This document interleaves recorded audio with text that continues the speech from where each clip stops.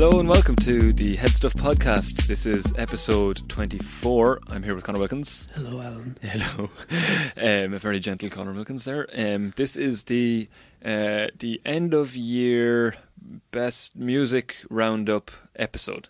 Mm-hmm. So it's an in-house episode and we talk about music. And we recorded it in a house. So thanks very much to Louise Bruton, straight up, for letting us into her house to wreck the place and sit around the table and, for hours on end. Yep. So in this episode we have Louise Bruton, who's a wonderful writer, writes a lot for HeadStuff, but also writes for other things like Sunday Business Post, I think, Irish Times, BuzzFeed, things like that. We have Dave Hanratty, who's the music editor of HeadStuff.org, and he's been on the podcast loads of times. So you all know what to expect from Dave. Great guy. We have Colm O'Regan, who is a writer for Hotpress, and we have Dean Van Nguyen, who is a freelance writer for various people like NME and Pitchfork. So we all sat around the table and had a great big chat about music, people's favourite albums of the year, favourite songs, best artists of the year, that kind of stuff. Also the biggest music stories. Yep. So it features things like streaming services, Apple Music, Taylor Swift. Covered a lot of ground. Yeah, we covered a lot of ground. Kanye West, of course, various times. My God. If you say Kanye West one more time, I'm actually going to go mental. Okay. I might. We'll see what happens. We talked about vinyl and CDs and things like that. We talked about like Sam Smith, Adele. We talked about a lot of the big stories of the year. We also got everybody's. We kind of ranked everybody's favourite stuff. So I think it's fun. I think it's a good episode. I hope you enjoy it. Thanks again for downloading it. You could actually have a little drinking game while you're listening to the podcast. Yeah, okay. Because there was a lot of cans drank. Yes, anytime someone opens a can. Someone open a can, you should open a can. All right, there you go. So anytime you hear somebody opening a can or popping a bottle of Prosecco, you have to have a drink. So that's the drinking game for the episode. And let us know on Twitter, HeadStuff, or Facebook, HeadStuff, how you got on. I think it only happens like 4 times. So no, it's a few more. Tame enough drinking game. I don't know. I think it's a few more than that. Okay, right. So cool. Enjoy the episode. This is episode 24 of the HeadStuff Podcast.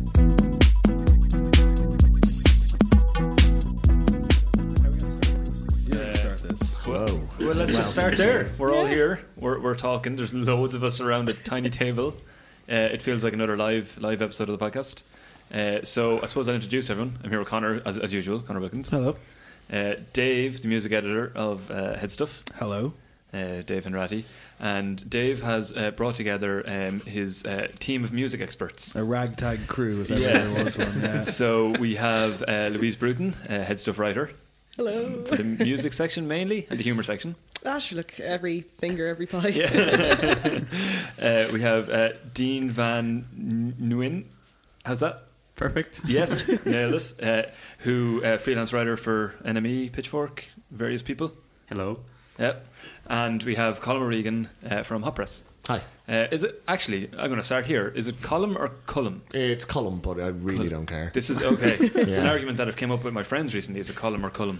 It apparently we didn't get to in the different end. Parts of the country. But yeah. Wait, the argument came up about him specifically, or the comedian? Everybody knows a Colm or a Colm. Okay, right. Yeah. Oh, so you're not the Colm from Twitter?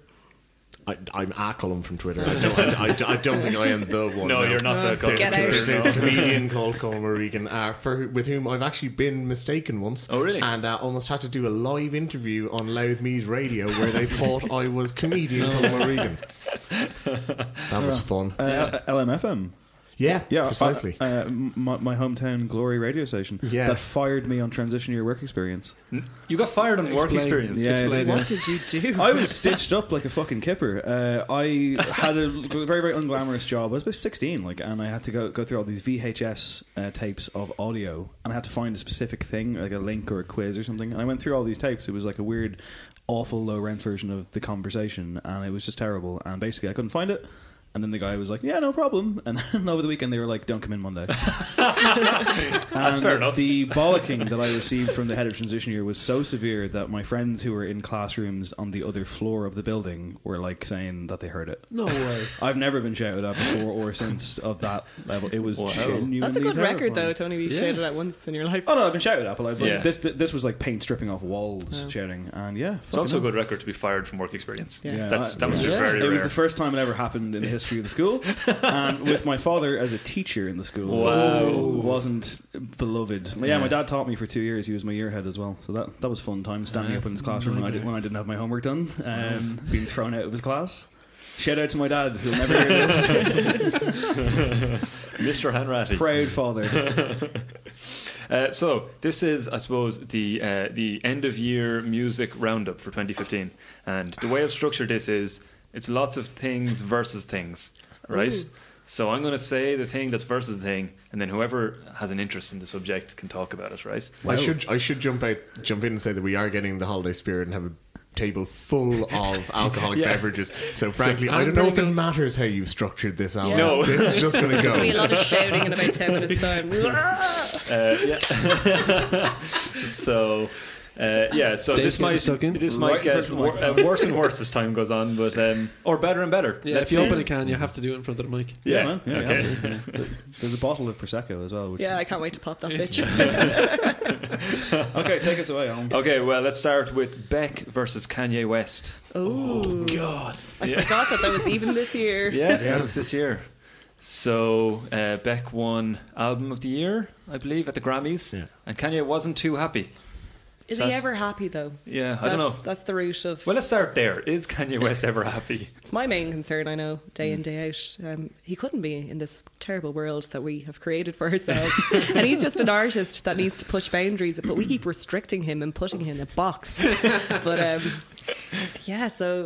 then again, Beck has worked with, is it Greg Kurstin this year? So he's really going to this like incredible pop route. Like Greg Kurstin would write for like Sia and Kelly Clarkson, writes bangers. Like he wrote Makes You Stronger by Kelly Clarkson, great song. Right. But for Beck, not a great way to go. So maybe Kanye is preempting the bullshit that Beck is about to release. Beck has a knack of kind of twisting everything to actually be productive in the end, like that he can actually bring out a book of sheet music, and it somehow sounds alright by the time he gets around to recording it and gets down to actually finishing the project. So I wouldn't write it off quite yet.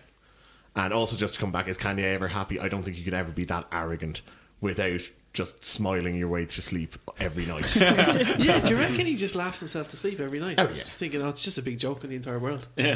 There is certainly a certain level of that. I mean, one of the moments obviously was when he made his bid for presidency at the end of that incredible rambling speech. But there's only two options. Either he cried himself to sleep and went, oh my God, what did I do? Or he laughed himself to sleep because he somehow... created this absolute storm out of really just a rambling speech. Being a little bit stoned on stage, Well, I mean, there's a genius in his music, obviously, but there's also a genius in the fact that he didn't release almost any new music this year, and he's first up on our Best of 2015 music podcast. So he has a knack of making it always about himself. Was he this 2014? 2013. 2013, no way. 2 years ago. 2 years ago. He's really, he dribbled out a few... What was the name? Swizz? No. Oh, Swish. Swish is the name of the album. Should have got Swizz. Which was supposed to be out in like May, and then it never happened. And now it's like, where's he gone? Is he going to bother? Like, and even the stuff he has released has been okay, but nothing incredible. Like his runners. Oh yeah, yeah. Of course. Kind of for the first time, seems to be looking backwards as opposed to looking forwards, because he's been doing kind of performing 808 and Heartbreak live in its entirety. So. He's kind of been fiddling around with some different things rather than is Kanye going to throw up a brick? The song he produced on the Weeknd's album, was it All My Friends? Tell Your Friends. Tell Your Friends, yeah, like that's pretty class. Like it's awesome, but that's a very, very overused sample. Like it's been on a bunch of stuff. It's great, like it's fucking cool. And I think apparently it was supposed to be for him, but he just gave it to the Weeknd. And it's one of the best songs of the year, I think. I love that album though. Some people don't. Not to go full Yoko either, but please. But his personal life and family life is starting to, if not quite overshadow his musical production, then at least play a part that's certainly far more significant than stuff he was doing off stage did, up until say 2 or 3 years ago. So whether or not that continues to distract him a bit, continues to take some of his focus where it didn't before. But he's never always been fully invested in music anyway. I mean, I think before he did My Beautiful Dark Twisted Fantasy, he worked an internship in like Fendi or something like that. So yeah, he's always had. He's a designer first and foremost. Yeah, he's always had these alternate interests. But he also has to follow up like Watch the Throne and Jesus, which is like difficult. Yeah, they're like two astounding albums from like the last 5 years. Yeah, because there is this kind of it's almost like I would kind of liken it to the Harry Potter movies, where every director who came into the Harry Potter series decided he wanted to make the way he was going to put his mark on it was to make it darker. And if they kept making those movies, we just would have had a black screen by the end of it. But it was kind of almost the same thing where Jesus was so dark. Where do you push the boundaries next? You know. Well, the thing is, I think I mentioned on the podcast before, a friend of mine has a theory that he's going to basically do a John Lennon now because he's happy and just release saccharine nonsense for the next record. Like, he won't have any of the power, any of the pulse, any of the anger.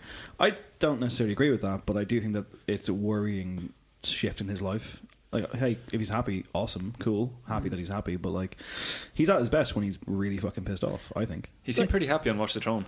The two of them were just like, look how loaded we are. It was like the really like stern dad, Jay-Z, and then the really hyper kid who had too many Skittles on stage. Like, cool and crazy. Was anyone here at that gig? I went 2 nights in a row. Oh my God. That was how good the first night was. I wasn't at it, and I kind of feel like I really, really missed out on something unbelievable. I'm really disappointed I didn't go. It was unbelievable. Like, just they didn't even have to do anything on stage, just the production alone, like this cube raised from the middle of the crowd, and it had this like just shark attacks and like gazelles running across the Sahara or whatever there was somewhere. But it was just incredible, and everything that they put into it, they like vibed so well off each other as well that you'd wonder, like, they could have both just retired immediately after that, because like it was just fantastic.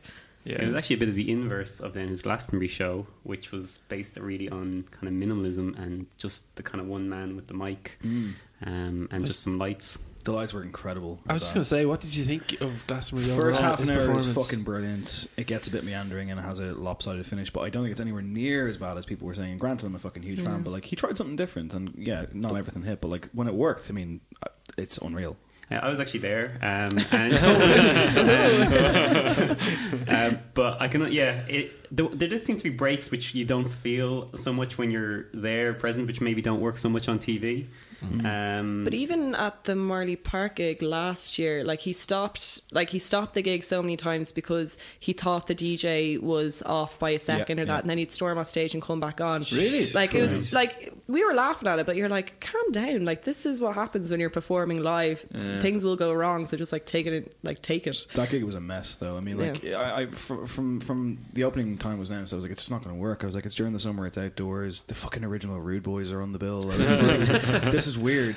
And but I was just like, he comes out to Black Skinhead, like, and you know, he got the red screens, he's wearing the mask, and I'm like, this would be incredible if it was in like the Olympia or the 3 Arena or something like that. It just doesn't work on an outdoor stage. Well, of course, but that's the thing. I mean, like, festival performance is an art unto itself. And what's more, you had it illustrated, especially, I think, was it the night before or 2 nights before? I think it was the night before, where Florence and the Machine, and by no means am I comparing Florence and the Machine to Kanye, are saying that she's anywhere near the same level, but she nailed the idea of a Glastonbury main stage show. This is it. Like, she did the Friday, and I think for her, she looked at this as maybe the biggest night of her career, and she kind of grasped it. And I'm not a huge Florence fan either, but anything kind of, she pushed through just through sheer energy and will, whereas Kanye came out the night after ill prepared.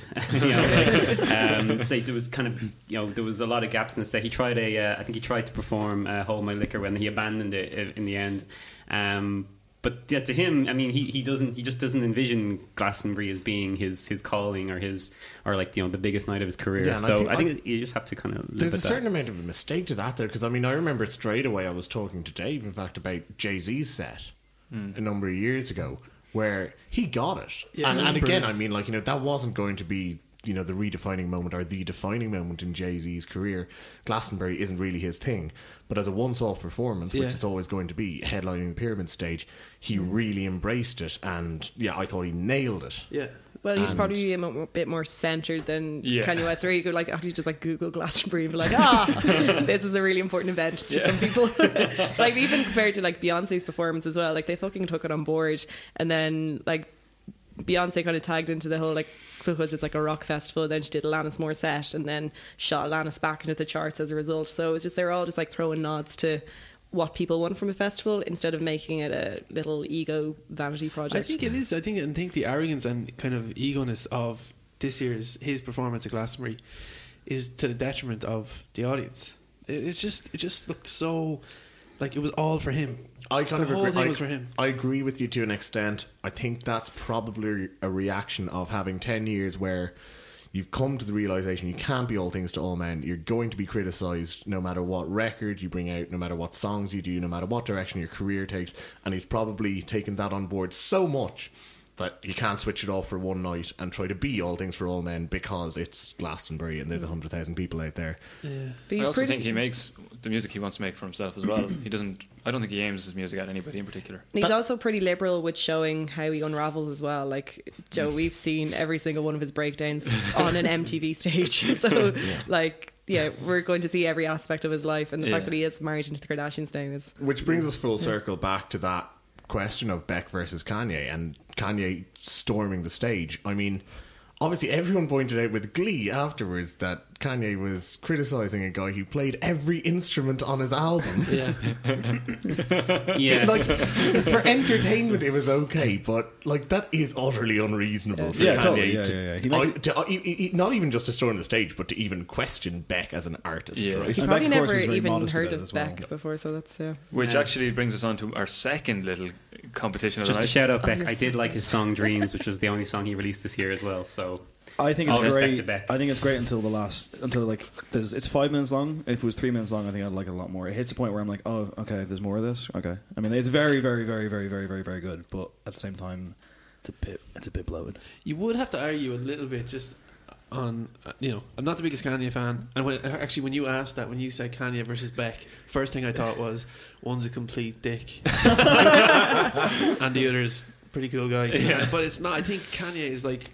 You could say that. I know he kept shouting at Glastonbury that he's the biggest rock star in the world, but someone told him that along the way. But he probably he kind of is one of the last kind of rock stars. Well, we're always talking about him. He is. But like just maniacs that are just out there, like you don't have the kind of the crazy carry on that you used to have, like the whole Zeppelin days and all that kind of stuff. Like he's just out there, just being a total lunatic. And to be fair, he went to Tullamore on his honeymoon. Yeah, and they left I don't think he get any more rock and roll than that. Didn't they go to the cinema when they were there? He went to the cinema in Portlaoise. What do you see? Quite fantastic. My favourite thing about this is that I'm from Cork, where he was for a day or two during that honeymoon, and people had, as you do now, started tweeting, just saw Kanye down Spar buying some breakfast rolls or whatever, right? On E's like Hollywood Report or whatever, they started talking about how Kanye and Kim popped to KC's in Douglas, which is like this chipper that we always go to. They're making got a chicken fillet roll. Yeah, no, an absolutely amazing like King Creole chicken wrap, and they reported this on American television. Yeah. So. Yeah. I suppose when your entire life is like a big crazy honeymoon holiday, like for your honeymoon you may just go to Tullamore. Yeah. Keep it real until the more. Exactly. Yeah. And as a Cork person, when your entire life is trying to get KC's on an international map, it's kind of a marriage of two perfect things right there, yeah. Remember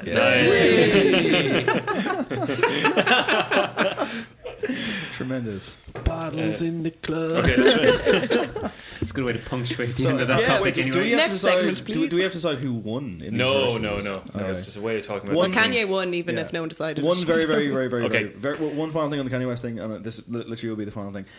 Opening up that Glastonbury set with the lyrics from Stronger, I thought was fucking unreal. Coming in the wake of the whole petition thing, and that which won't kill me can only make me stronger. I thought that, and then like the primal scream he yelled out after doing that, I thought that was that's art, that's amazing, that's emotion, and like that's the purity of what he can do. Right. And then of course it became a bit of a meandering show, but hey man, that's Kanye. Yeah. So Kanye won. I think so. Yeah. Okay. All Day was a very good song. Okay, so we're picking winners. Dreams is a good song. Yeah, we'll pick winners. Fuck it. Kanye wins. All right, well then the second one, which I was going to skip over, but I'm going to say it now, is Shirley Manson versus Kanye, because she threw her hat into the ring. Remember that? And wrote an open letter to Kanye. Shirley. Yeah. So we'll just say Kanye won again, will we? Yeah.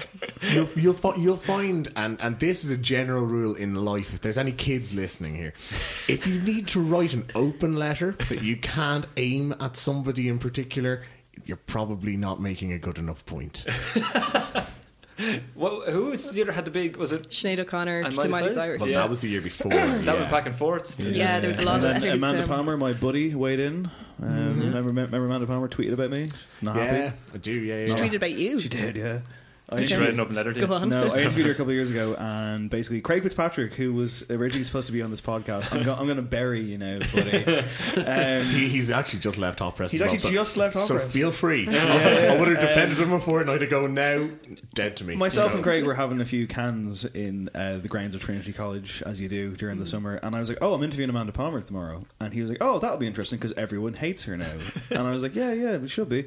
So about 5 or 6 questions in, I said, "Hey, Amanda," it was a phoner, and it was like she was getting out of a cab at one point, and it was she was a bit distracted, and I was like, opened up with a few questions, and I was like, "Hey, Amanda," I was like, I told a colleague of mine that I'd be interviewing you today, and he said that'd be interesting because everyone hates you now. And then I went, "That's a very flippant statement, but given the controversy that has kind of arisen recently, the backlash you've received from musicians for the Kickstarter thing, and obviously the poem you wrote about the Boston bomber, is there anything in that? Do you kind of feel like it's a fair way of looking at things?" And to give the woman a lot of credit, she didn't hang up the phone. She kind of reflected. She kind of went like, she was a little bit terse, just a little bit, but had a very kind of diplomatic answer. And then later on, I asked her about, I was like, "Oh, is it good to see Zach Braff stealing your Kickstarter thunder?" And she was like, "No, because that's what separates me from all the haters." And I was like, "Oh God, whatever." But at the same time, over the crux of the whole thing, I swear to God, if you read the transcript, it genuinely was a fairly fine back and forth. I think had it been in person, that question would have been, a lot less kind of, I guess personal to her. And I think that, I could have phrased it better, but fuck it, it's a hard question, and I thought she answered it very well. Nonetheless, I wasn't on Twitter at the time, and I hung up the phone, yada yada yada, and I just kind of had this feeling. And I checked her Twitter, and sure enough, there's 2 tweets, and they started off by saying, "Dear Irish journalist, maybe don't begin your interview by telling me how much everyone hates me and asking me how I feel about that." Oh, God. And then, of course, all the comments were like, who did this? We love you. You're amazing. Oh, my God, let's get him. And then the second tweet was, "To be fair, he was just saying what another musician had said, but that just made it hurt so much more." And I was like, "Get the fuck out of town." Look at what you've done, Craig. Yeah. Look at what you've done. I love how you checked Twitter because you had a feeling. I had a feeling. But I did have a feeling. I was like, she's a very outspoken person, and I don't think she really appreciated that question. Maybe she... Oh, yeah, there you go. I'm glad I wasn't on Twitter at the time, though, because I probably would have been buried. I was just about to jump in with like some deep philosophical thing of like, we used to have feelings, now we just have notifications. Oh, Jesus. So Amanda Palmer wins dark. In the bout of... Amanda Palmer won in the bout of me versus Amanda Palmer. Yeah. Hands down. Next up, we've Tom Petty versus Sam Smith. Wow. This one was so weird, okay? And like, I have to say that Sam Smith won. So basically we're talking about that Stay With Me song, which was basically copying or taking music from or lifting from. Yeah, Won't Back Down. And they literally passed judgment on it that yes, he owed Tom Petty a large amount of the royalties for the song. And 3 days later, that song won Grammy for the Song of the Year. Mm-hmm. How does that work? Who's voting for these Grammys that they sit there and go, right, so this dude stole a song, but like, we'll give him credit, he stole well. This was something good to steal. Gotta give him an award for that. That was absolutely insane. Do you think do the votes go in like a week in advance or something? I presume they do, but at the same time, you could change it. Yeah, it would very easily be done. But also, that they call a bit of a crisis meeting. It's a blatant. He was like, "I've never heard that song before." The second you heard it, it was like, "That's Won't Back Down." Yeah. Same thing with the Flaming Lips. They've got a song called I think it's Fight Test. Yeah, and it's Father and Son, or the Cat Stevens Use of Islam song. Like, it's the exact same. Yeah. It's nuts. It's just like it's like thought I was bright, and then all of a sudden it's like, and I think Wayne Coyne was like, "Oh shit, I didn't realize," and he obviously had to pay out, but he claims he didn't realize. There's another one where like 9 Inch Nails, Trent Reznor, David Bowie are fucking mates. Like, they've influenced each other. They've done a song together. But there's a track I think it's called A Warm Place on a 9 Inch Nails record, and it's complete lift of a Bowie track from like the 70s that wasn't, I think it was a little bit obscure, and Trent Reznor like put on the record and then realised and was like, "Oh fuck," he was like, "I must have just been listening to that album and I didn't mean to do it," and Bowie was like, "That's fine, you didn't mean it, it's grand." Like, so it is kind of one of those things where like, I appreciate it can happen, but that Tom Petty melody is so distinctive, And I don't believe that Sam Smith never heard the song. No, I can believe to a certain extent that he didn't believe, or that he hadn't might have heard known it. who Tom Petty was and who that song was by. I don't know. Like, you'd hear that song, but forget. Well, no, you can't forget it because it's amazing. But like, I believe that, like, you know, he mightn't have noticed it, or you know, mightn't have put two and two together, as it were.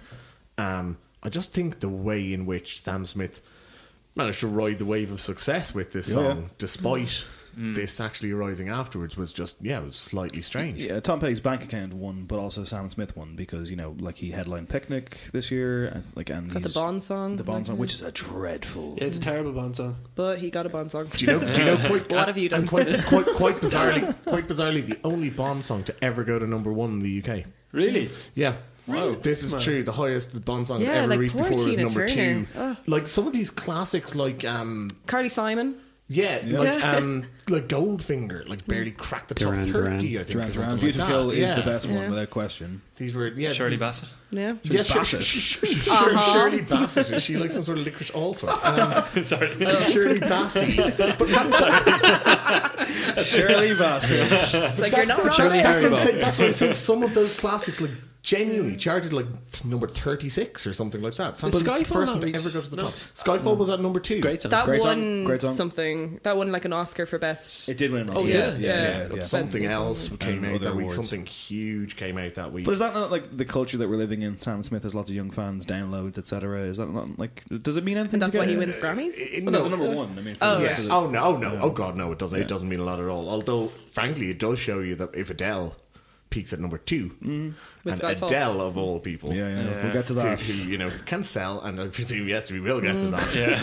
It just shows Adele you, versus the you know, world. it's a heck of a list for Sam Smith to top. I don't know if he like purposely stole it though. It could have been like It is one of those things. Did you see the testimonies with Pharrell Williams with Blurred Lines? And they're like, it's so horrible to watch because they're like, can you go through the chord arrangement of that song? He's like, I couldn't possibly do that. And then they're just asking him to explain kind of blues music and bluegrass music, and he's like, do you understand music? I can't say that to you if you don't understand. And they're like, just answer the damn question. Have you heard this Marvin Gaye song before? And it's awful. It's weird hearing like a lawyer talk to like a accomplished musician and explain how you wrote that song, like legally. You know. Although even that was like, you know, 10 times less awkward than the Robin Thicke deposition, where he basically went, I had nothing to do with this, actually. Sorry. It's the whole Pharrell and T.I. You should have pinned it on T.I. But there's a great quote that it's what is it? Good artists borrow, great artists steal. And I've seen it by both Ernest Hemingway and Pablo Picasso. So all art is theft, basically. And Shirley Bassett.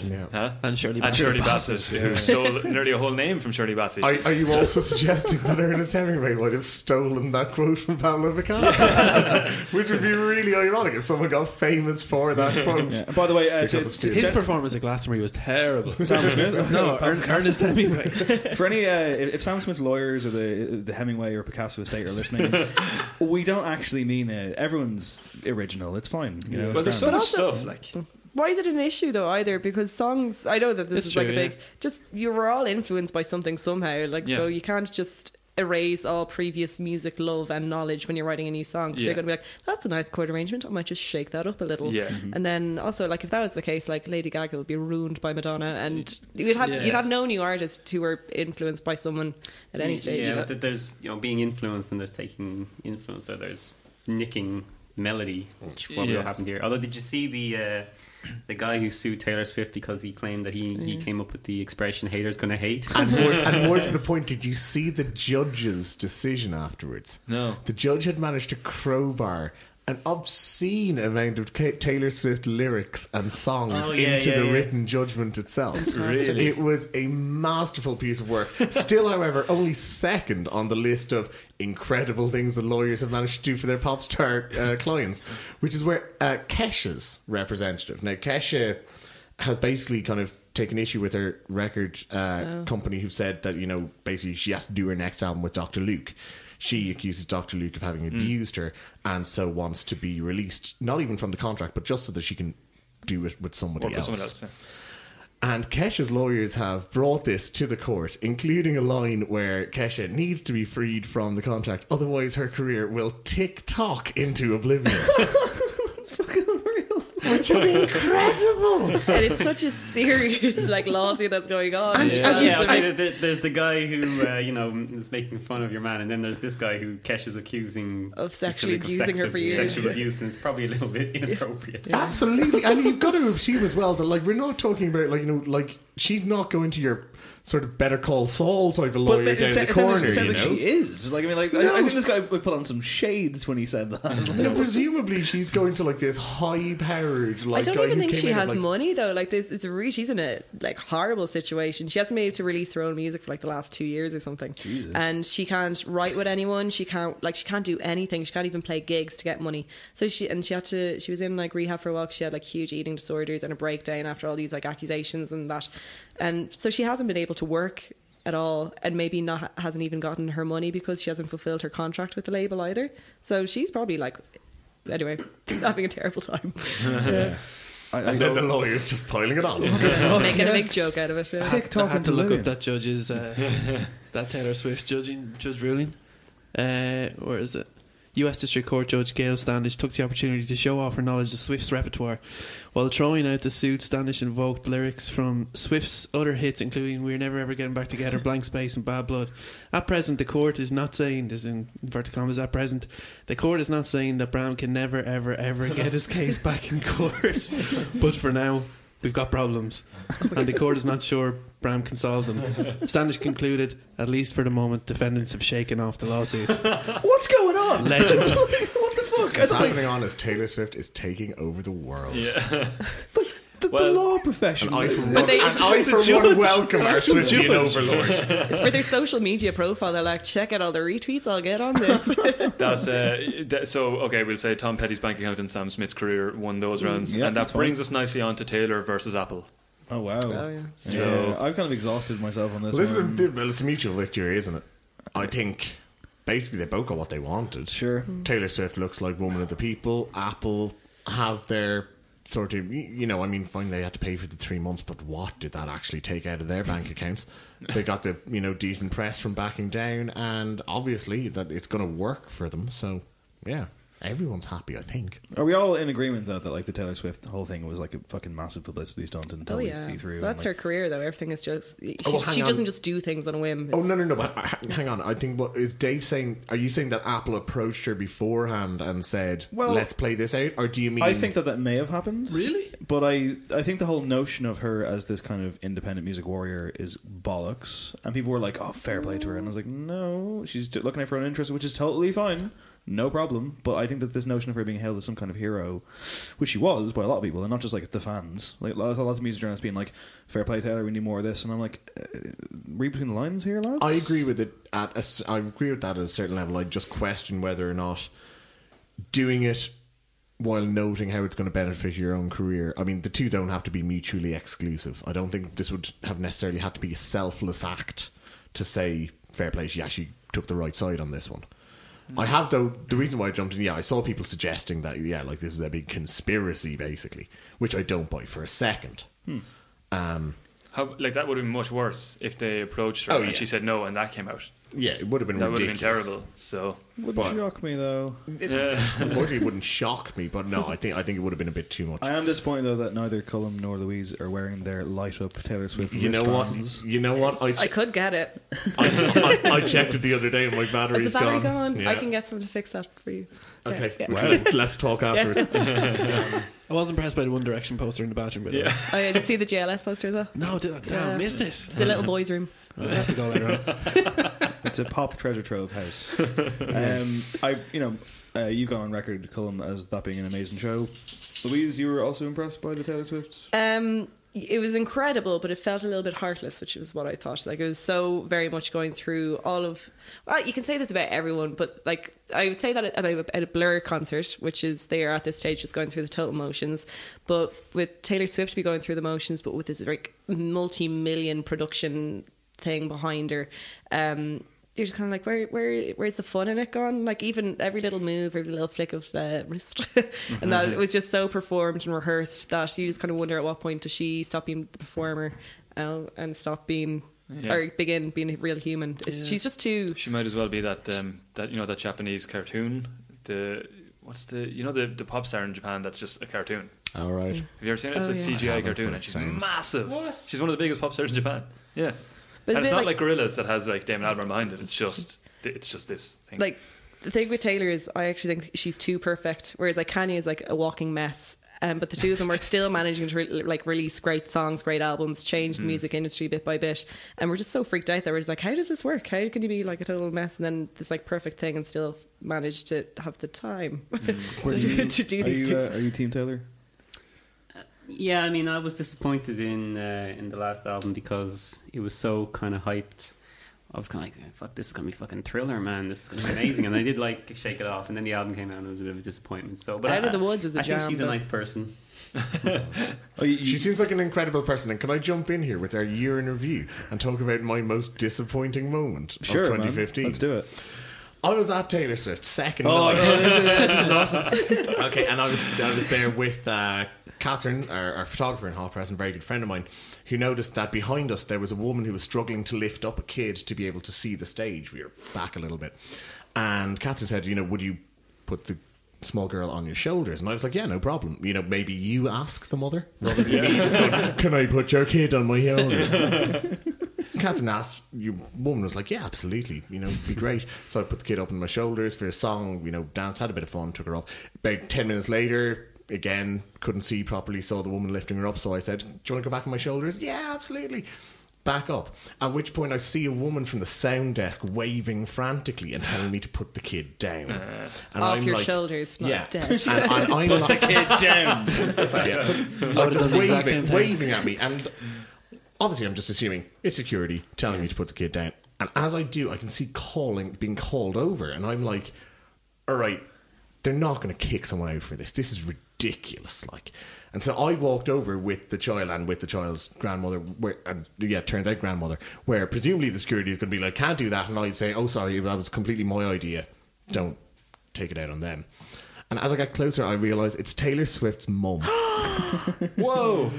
Where they do this thing where they take fans who are getting all excited at the gig, basically, and they take them into a special area to watch the show, and then take them all backstage afterwards to meet Taylor and to have soda and cookies and that Taylor sort of thing.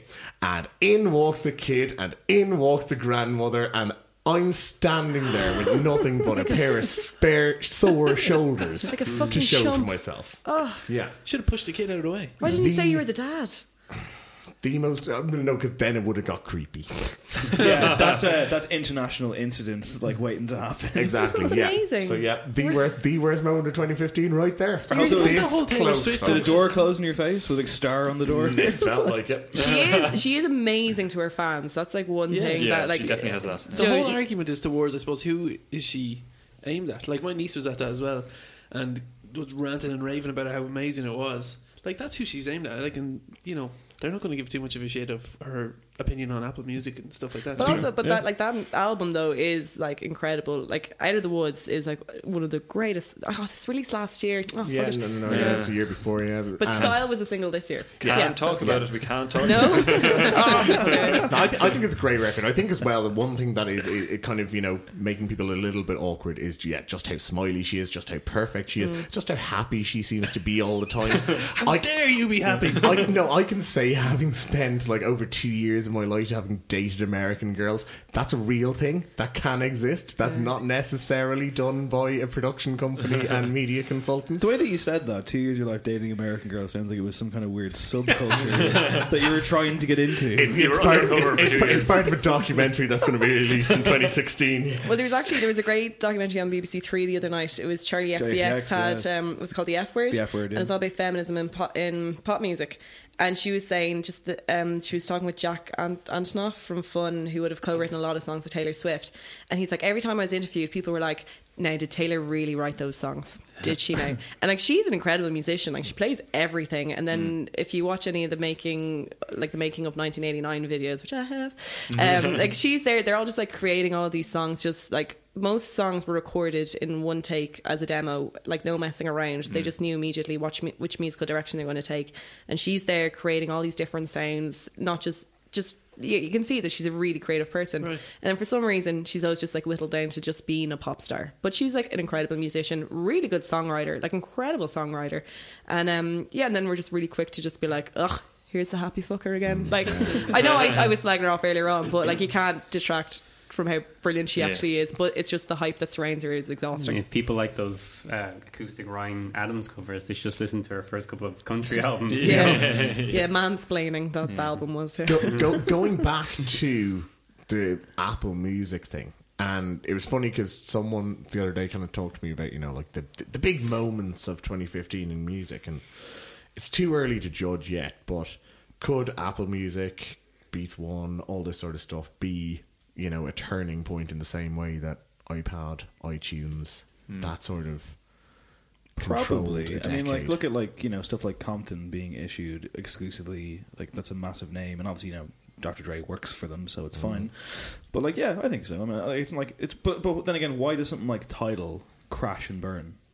And something like Apple. It was just like another streaming service. Like, I would listen to Beats One a lot. I'm not subscribed to like Apple Music, but I can get Beats One just on through my iTunes account, and it's great. It's like a really great way to just tune into really specialised radio DJs playing loads of music from all over the world that you wouldn't necessarily know to look up. So it's a great education, and they're giving it to us really easily. Like, we don't have to do much to learn about music when you use Apple Music. And they've got kind of cool people like at the helm, like Trent Reznor and Ezra Koenig from Vampire Weekend and Run the Jewels, getting their own shows. I wouldn't call him a cool person. Well, he knows what he's doing. He definitely knows what he's talking about. Yeah. Ezra Koenig's shows are fucking I haven't heard amazing. them. I love him though. I think he's they're hilarious. brilliant. He's great on Twitter, and his review of Drake's album a couple of years ago is the best piece of music journalism I've ever read in my entire life. It should be said as well, it's hilarious. That, you know, kind of like, and as I say, yeah, I presume that Apple Music and Beats One and everything, that's going to grow over the next couple of years. But you mentioned kind of, you know, Dre releasing exclusively on through Apple for a little while. Compton, yeah. Craig Fitzpatrick, who's not here, his album of the year. You talk about, you know, guys were doing it with Tidal, obviously, because again, they had a lot of artists involved. And obviously, Taylor's stance against Apple Music in the summer. This seems to be the first year that artists have properly learned how to weaponize or how to use streaming services to their advantage rather than it controlling them. It used to be purely a consumer-driven thing. Now I think artists are learning, I can get involved here, I can call some shots. Adele's broken every record, at least in part because it's not being streamed from the start. They're learning, yeah, we can actually make decisions here and not just be, you know, complete patsies. But she didn't have 21 on Spotify until a year after its release either. So like she's such a unique example. Very few, like Beyonce couldn't even do that. Like Beyonce is like, I like Beyonce. I might buy an album of hers from time to time, but I'm not going to sign up to Tidal just to hear her exclusive things. Like, it's just a whole. Enya, for example. Like Enya is still like she's worth something like 136 million euro, and her last album was like 7 years ago. She doesn't do press, she doesn't do anything. Like, there's just certain people that just sort of capture people, and you can't even explain it, whether you like them or not. Like Adele and Enya are not great examples for anyone at this table, I don't think. But they just have some sort of pull over people, and they're not the ones who have to catch up with the music industry. The music industry is finding ways to kind of catch up with them. Yeah, because that actually, all that talk, let's call it a draw between Taylor and Apple.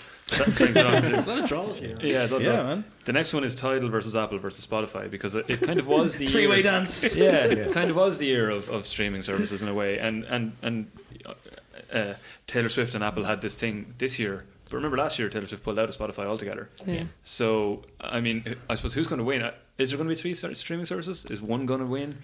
Like, they came into this year, right? Spotify had the biggest user base as a streaming service.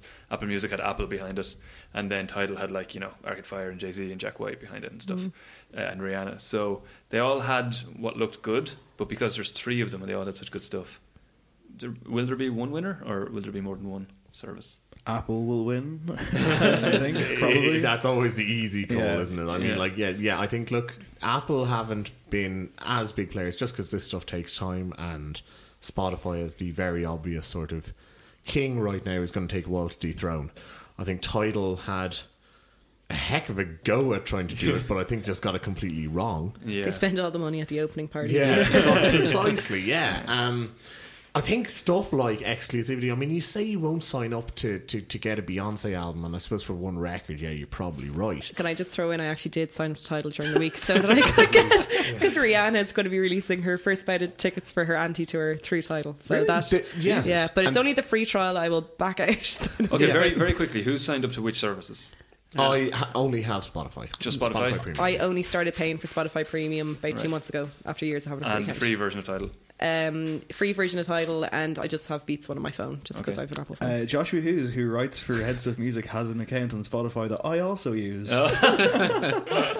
Okay. I'm with Spotify, but I think what sometimes gets forgotten is when we're going to choose who do you think is going to win is the one that works the best, not necessarily who has the most That's true. exclusivity. Because even though I am with Spotify, and because in part I'm maybe too lazy to sign out of that and stop paying them and pay somebody else, I find the software isn't great, and in terms of reputation, it doesn't have the reputation of as Apple software, which is supposed to be superior. That's probably what I would look for first. If it's going to work correctly and be responsive and be easy to use, rather than necessarily the who has the best extras. Although I do like, in terms of exclusivity, I think wasn't it Prince who, he likes to use the internet is just his own in joke. He signed up for an exclusive deal. Was it with Apple? And then inexplicably released a Spotify only single after that. Yeah. He also this was Prince who opened a Facebook Q&A and answered one question, which was genuinely about wave frequencies. You'd love it. You would love it, Conor.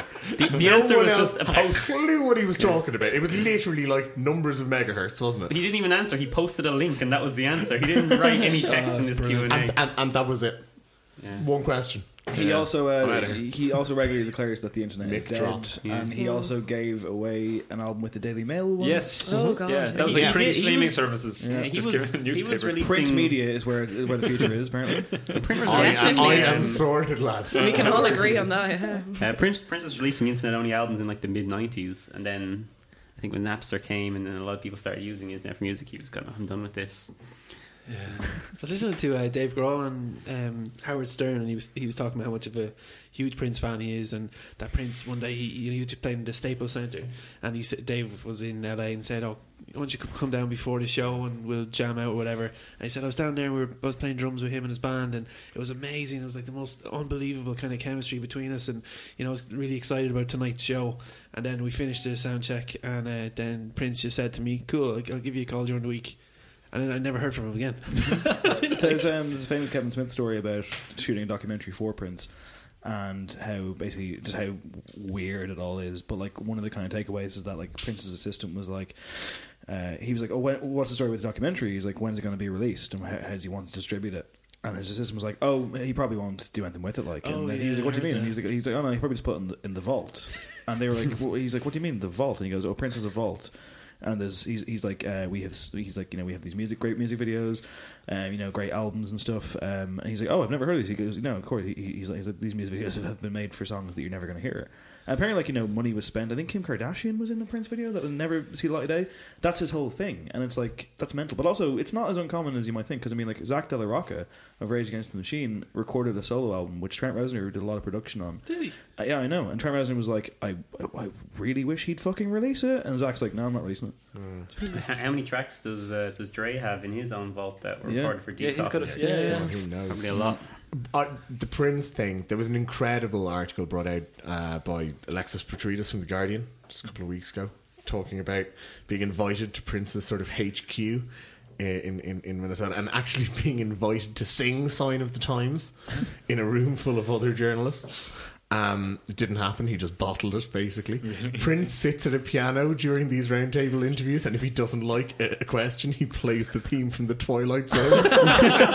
Like his career choices are so weird. Like his cameo on New Girl as well. Like, what has he been? What? How is he weighing things up? He's like, new album or New Girl? I don't know. I have no idea. My favourite bit, I think, and This is so true. It's that like they do kind of tours and shows in this kind of Prince HQ. That's Harry the dog. That's Prince. He's not very happy about this. He's reinventing himself yet again. But he does these shows where people kind of come along and pay $30-$40. There's no guarantee that he's going to be there. It may just be kind of being shown around and having other musicians, showing the capabilities of these studios and stuff. He insists all the lights are turned off. He plays in the dark. Yeah, but no one can see him. But once or twice he's been cycling around the parking lot, and that's his only appearance of the night. He doesn't play music or doesn't talk to them, but he just cycles laps of the parking lot. I think that's worth paying $30 to see. Maybe Prince was replaced by an actor years ago, in the same way that was reported that Avril Lavigne is actually dead and an actress has replaced her. Oh, really? By all accounts, and you know what, I haven't been lucky enough to get there. If you go to see Prince play live, there is no question in the world. It is Prince that no one else who's ever lived could possibly pretend to be. I the think guy. Liza Minnelli would have a good shot.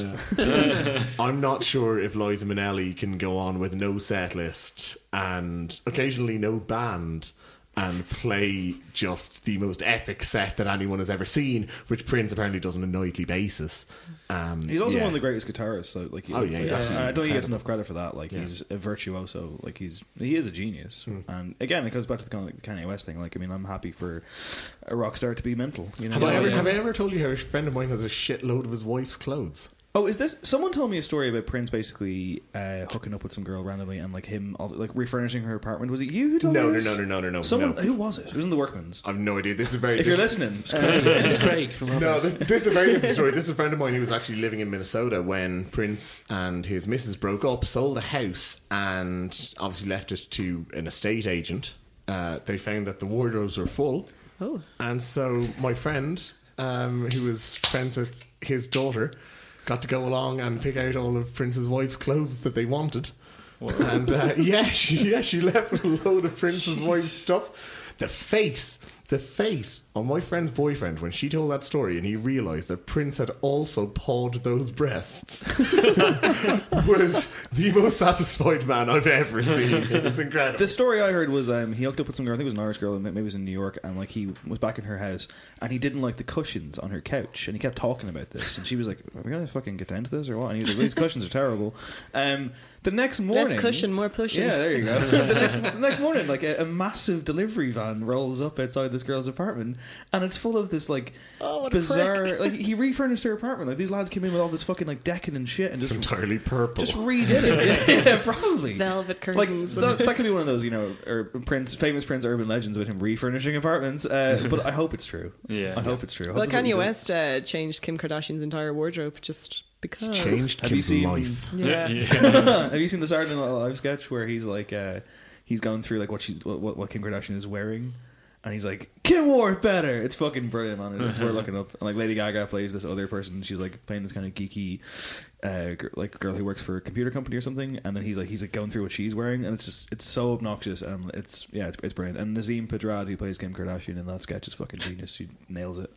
But as for who wins in Spotify, Tidal and Apple... Are we saying Apple Music? Or I think CBC. Spotify win 2015, Apple quite possibly take over. Yeah, I'm not sure if it's going to be a kind of a VHS Betamax kind of Well, flawless Spotify's victory more fatality social. kind of situation. Yeah. Spotify's great for playlists. That's why I decided to actually start paying, because I wanted to listen to playlists that Dean makes. Did you see? Yeah, I did that Dean playlist. makes brilliant playlists if you follow him on Spotify. Did you see my DVN's Boner Jams 15 playlist that I made almost exclusively for you?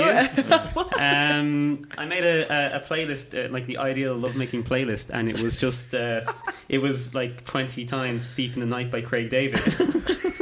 Over and over again. I posted a screenshot of it on social media. That was 80% for your benefit. Great. Love this. Yeah. I'll give it a go tonight. I started making daily playlists this week, in work. I was trying to get them done in the first half an hour of work, and I've been posting them, and they haven't been getting much reaction. Why you listen to them as well? But Louise has been like, Dave, no, this is not a good choice. That song doesn't work. And I'm like, thanks, Louise. Real supporter. Hope you enjoy. But the playlists are great because you always want to burn CDs for people, but also you don't have to buy all the music, so you can burn them onto your CD. So I love the social element of playlists as well, and that's why I choose Spotify, because it should be said as well though that and it's kind of going back to what we said at the start. when Apple kind of moved into the music thing, whatever it is now, about 15 years ago, it was iTunes, then like iPod, and basically that changed everything that we do in terms of listening to music. Yeah. I think it's very possible that both in terms of services and in terms of like equipment and kind of syncing everything together, which Apple are notoriously good at, that, like what we've seen, the introduction of music on the Apple brand could just step up massively. And also just the resources. Yeah. Don't they have more money than the US government? Like? More money than God. Yeah, Spotify does kind of seem out like an island on its own. Almost, you know, they don't tend to... But it started so small though as well, but now it's just such a big part of, like, say when you're at a party, like someone, it's the person who's like, oh, I've got the premium Spotify account, turn off YouTube, take my phone. Like, they are the white knight. They're the people that you want at your party. Until somebody like starts flicking through your playlist and finds, like, you know, the country jams that you used to shower to and stuff like that. Sorry, is that just me? You shower to country jams? Absolutely, my friend. Do you sing in the shower? You said you're from Cork, yeah? What's that? Do you sing? Oh, no. It's very different. We've discussed bro country on the show before. I won't bore you. Do you sing in the shower? Yeah, of course. Oh, man. You know I was a boy soprano, right? No, I think you might tell me once and I was too drunk to remember. Yeah, that happened. Give us a note there. Yeah, do you still... No. I feel like Alan Jones at a podcast party right now. Could have been a star, I could. So what's next? Moving on to vinyl versus CDs. Jesus. Urban Outfitters, the biggest seller of vinyl ever, yeah. Okay. Yeah. Because this year that's true. Music sales were down apparently, but streaming and vinyl were both up, which is interesting. Yeah, the problem with new vinyl is that everything is digitally recorded anyway. So what you're getting is a digital recording pressed onto a vinyl. So the idea that vinyl sounds warmer or these kind of things really isn't relevant anymore. Right. I mean, I'd have a couple of shelves of vinyl. I actually don't have a vinyl player at the minute. I need to reinvest in, but. Yeah, it's I don't know, people who buy it now, I think it's more of a status thing, like having this kind of, it's almost a piece of art as well because you've got the huge cover art. But anybody who believes that modern vinyl actually sounds better than any other format is kind of kidding themselves a little. Yeah. What's more, I mean, like, I know I've talked to a lot of dance DJs, guys who are playing all over the world really, and have said that people who are like, you know, I like the sound of vinyl.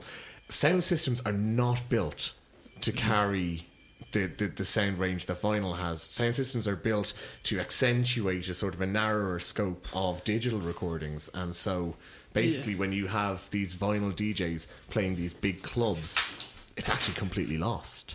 It's strange for someone to buy a new record though on vinyl. Like, I'm always buying stuff like Salt and Pepper and stuff that, like, it's all, like, you can't actually put the records that I buy onto any chart because it's all just secondhand. And like, I was buying like copies of like Mariah Carey, 7-inch copies of Mariah Carey's Always Be My Baby and stuff like that, imported from Germany. So they're not going to anything. That's money not even going to Mariah Carey. So like that's what most people, I think, charity buy. shops and stuff. It's. Vinyl players are still definitely a really good investment because there's actually a really small percentage of music that's ever been released that's available on other formats. Like, there's so much music that's just on vinyl that you can't get on anything else. You know, like hip hop producers and everything, like crate digging culture is, without that you wouldn't get like still so many of the beats that you hear these days. But I think I mean, it's like a lot of people, there's the retro charm of it. I mean, we could add to, with vinyl and CDs, we could add tapes as well, because I know there's a couple of small Irish labels who've released music directly onto tape. And again, it's just it's kind of kitschy and it's cool to own. But I don't think is vinyl going to save the music industry in terms of the increase of sales. Probably not. But I mean, let's say I do collect a bit of vinyl myself, but I think we do have a tendency as well to look kind of backwards and think things were fantastic. But it's such a weird thing as well. Like, I like have a lot of records, but I don't let anyone touch them. Like, you know, like they're kept away in my room, so no one can even go near it because they're really they are collector's items more than. What's the most you ever spent on vinyl? Both of you, actually, if you're collectors. Only something like €35 or something. Yeah, I don't have anything. I wouldn't. Like, rare I did want to buy Janet Jackson's Velvet Rope on record, and it was the cheapest it was going for was €150 on eBay. I was like, no, someone can buy that for me. Definitely Christmas. Definitely the prize in my collection is definitely the Prince albums. I have a lot of Prince on vinyl. So nice. Do you have the Batman soundtrack? I do I have the sound. I don't have the sound. I've got a couple of the singles. I've got like Bat Dance and one or two of the other ones. Nice. And it's just like the cover art is amazing. It's just like a huge bat symbol on a yellow background. I remember like I think my brother had it like on vinyl like when we were growing up, and even though I didn't really know what vinyl was, I just thought I loved Batman, so I was like, oh my god, fucking yeah. I wonder if you still have that in the attic. I've got the Beetlejuice album on vinyl. Nice. What a crazy film that first Batman is, by the way. Like Tim Burton told you have to put all these Prince songs into your film. It's a bit of a mismatch, but the one thing that I'll say for vinyl is that, and whether it's, as you said, kind of things about telling them it sounds warmer and all the rest of it, whether it's you and sort of like having the tangible thing that you keep in your room and you protect it or whatever, vinyl over the past couple of years has found a way to really like commodify itself and give people something that they will believe is worth paying money for, which I think is basically what everyone in music is desperately trying to do now, whether it's trying to big up your sales in terms of like actual physical copies, whether it's getting people signed up to streaming services, whether it's kind of like bonus things when you release. Finals also tend to come with like a digital download as well. Like, yeah. True, absolutely. So you're accommodating everybody there. Yeah, but what I'm saying is that they've really managed to have a package, as it were, that people will say, I want to pay X amount of money. It just looks cool, But I have to say, I'm actually switching back to physical music because I got a new laptop about a year and a half ago, and then in the exchange of moving music from one laptop to the other, like through hard drives and like the iCloud and all that, Apple, whatever it's called, I lost loads of music, and it's just, these are just like the odd file lost every now and again. So it's not until I'm like listening through albums, I'm like, oh, song 7 is gone. And this thing, like, you can just lose your music so easily, and with your like physical music, you'll lose it in a house fire. But like, you can just lose your music by just accidentally emptying out your trash can on your laptop. I agree with the tangibility, like, and I think one of the appeals of vinyls is that there's a ritual involved in playing it, and I don't know, like we probably all the same. I grew up on like I was a little bit after, so we grew up on cassettes first and then CDs, but I kind of miss that lack of choice. Like I miss the buying a CD and not having anything else to listen to and having to play it into the ground, compared to today when everything is available at an instant. Like reading the inlay of the CD, but then now you delete it because it takes up too much space in your laptop. Very quickly, did anyone buy a CD this year? 2015? No, I didn't. No. Well, CDs are fucking crap. No. Actually, before we move on real quick, just you said Batman 1 is a weird movie. In Batman Returns, he straps a bomb to a clown and kicks him down a sewer. What the fuck? It's Batman. It's so weird. Even as a kid, I was like, huh? And he kind of like has a weird like expression on his face after doing so. I was like, what the fuck? Very, very strange. You can move on now, Al. Remember, there's because those like you can't move on now. The Alan. first movie, I think even particularly they feel like Warner Brothers kind of saying to Tim Burton, you have to do these certain things. But then there's that really weird scene in Batman Returns where Christopher Walken is hanging out at the Penguins. His campaign offices, and he bites his nose off. Yeah, and it's this perfect blend with that Tim Burton always does of like real idealistic, US. We had some giggles on the other side of the table. It's turned to Batman. Colm really has to pee. Can we just insert a sting at the end of this conversation? The cans have gotten to him.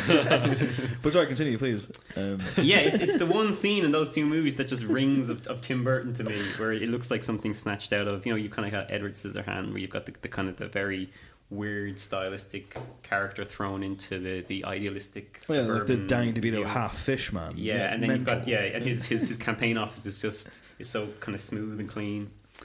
Great movies. Dean, you're down a drink, I see. No, I've still got half a leck. So is the beer.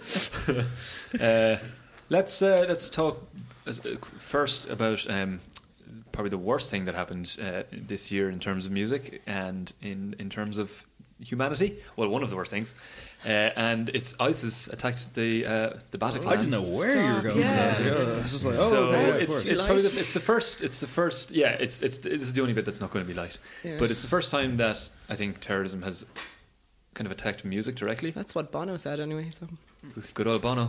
oh. So what do we think? Is that going to have any kind of effects over the next few years? When I remember in 2005, Queens of the Stone Age were playing London on 7/7, and that's when those attacks happened as well. So it's just so awful. Oh, I didn't know that. No way. Yeah, I remember friends of mine were going over to see them, and then they obviously had to cancel the gig. Was it on the kind of work commute, that the early morning work commute is when all those bombs went off in London. So the gig was cancelled, but Queens of the Stone Age still showed up to the venue and gave out kind of signed records to everyone, just been like, we will be back. So then when you see the interview with Jesse Hughes and Josh Homme as well, like that's something that two friends should never have had to both seen in their lives. And Jesse Hughes is so guilty in that interview. He starts crying, like he apologizes. poor man, like how could you ever fucking recover from that? Yeah. But he's saying they want Eagles of Death Metal to be the first band to play the Bataclan because he's like, we never finished our gig and we which want is to, awesome. It would be amazing. Yeah. It's a great thing. I mean, I must say that, the first time that music was directly attacked by terrorism, I mean, to be fair, when the Taliban took over, they literally banned music, which I think tells you an awful lot about the power that people actually place in it, and probably explains a lot of the power of the response to the Bataclan thing, because I guess, like as much as we all love it and as much as, it's pretty much my living, so to speak, it's just music.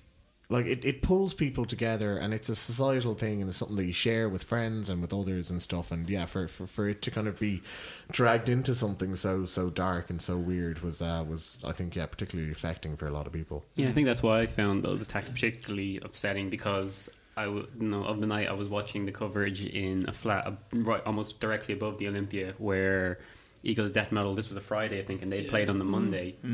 So you just kind of realise how close to home it kind of was. I kept picturing the Olympia because I had seen a picture. I think the last picture they put up was them at the Olympia, and just I don't know, the Olympia stuck in my head so much as you've been to so many concerts there, and that happened. I can't you can't even. I've gone to any gigs. I went to the All Twins gig there on the 20th of November, and they did like a little bit just to kind of say, to commemorate those who died in Paris and that. But you're looking around, and like I was upstairs in the balcony, and it's really just easy to put yourself into that situation, and it's just horrendous. And then you find out that there was the Irish couple as well, and it turns out I actually know the girl who's in the Irish couple, and you're just like, it's fucking horrific that this is people our age, people that don't really necessarily give a shit about politics, or maybe they do loads, I don't know.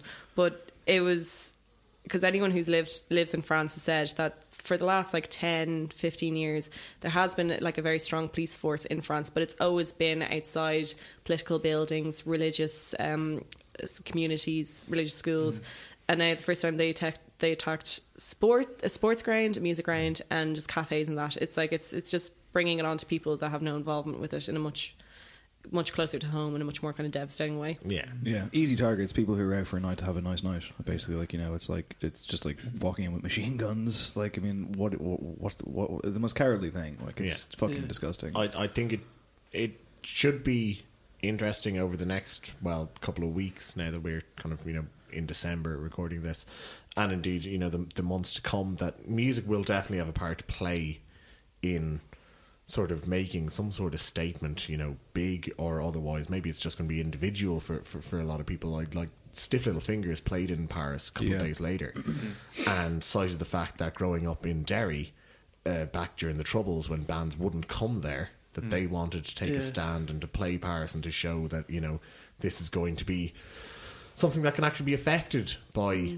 through music and through something as seemingly small as putting on a gig. I'm reminded of kind of back in after 9/11 when New York Yankees kind of flew the flag for the entire the US, saying we will not be afraid, when they sort of went to the World Series once baseball resumed after that.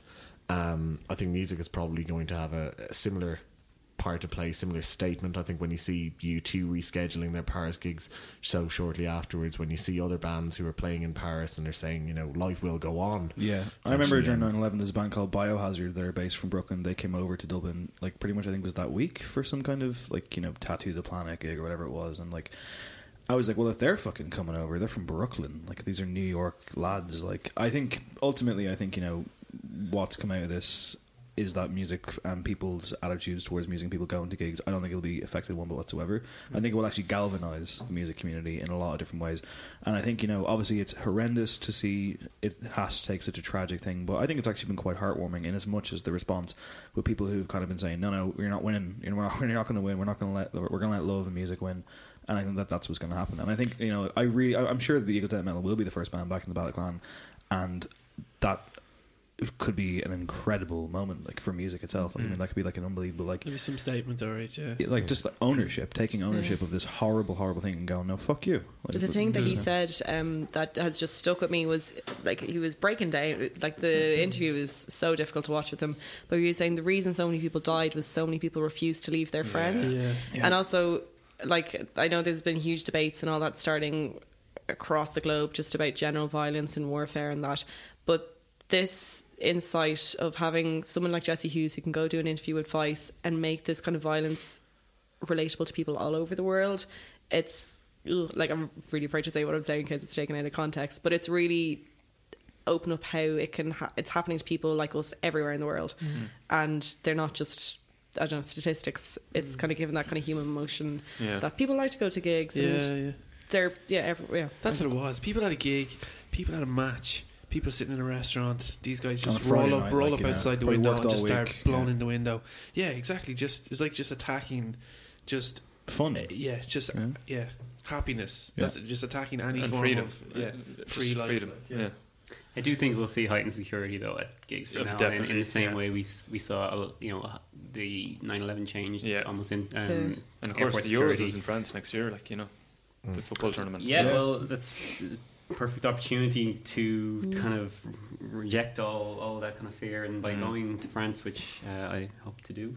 Oh well, as soon as Ireland qualified, like, I mean, like, everyone was like, we're getting the fucking ferry. Was it some German newspaper wrote, it's like, thank God the Irish got in because they lift everyone's spirits so much, and that's when they good on, like, I mean, we're gonna say so U2's gig was cancelled a few days later, or there was a little bit of a backlash. I think it was like the day after the attack. Was it the day after? Yeah, like they were in Paris. I saw a photo of them like at kind of. Deftones cancelled their tour. I take it to see them. Deftones were in the audience when it happened. A couple of them were, Wow. And Foo Fighters cancelled their tour as well. Yeah, there was a bit of a backlash due to people saying they shouldn't have cancelled. It would have been a great opportunity to kind of stand up against it. I mean, to be fair, I don't think for a second that was U2's call. Well, the city was on like total shutdown. So the thing is, the first time ever that Disneyland was closed. Yeah, but you got to remember as well though that, like, you know, putting on a gig, especially one of U2's size, isn't just the four lads going out and playing instruments. It's a lot of security. It's a lot of police. It's traffic calming measures. It's everything. And so, if at that point the Paris authorities were saying this is a problem, it's completely out of U2's But also hands. the U2 fan base is so loyal that, for example, when they re-announce those dates, everyone's like, "Oh, cool, awesome, great, that'd be class. See you then." Yeah, but, like, there's no, I don't think anyone is actually, like, you know. Well, imagine they had put on the show and something actually happened, which is a distinct possibility. Then, in hindsight, you know. But also, you'd have to ask, like, I mean, like, assuming it was supposed to be a couple of days after, 2 or 3 days. 2 days. Would people not want to go to? Do you know, people might be like in that state of mind, like, I'm not going to that gig. But then people also might have been like, "Fuck you, I am going." Yeah, you know? yeah. The tour, the show that they're putting on up in the Tree is supposed to be out of this world. It's supposed to be amazing, and I've said before, like, you know, this country has like a lot of begrudgery towards U2, you know, as kind of almost an instinct, and yet those gigs sell out immediately.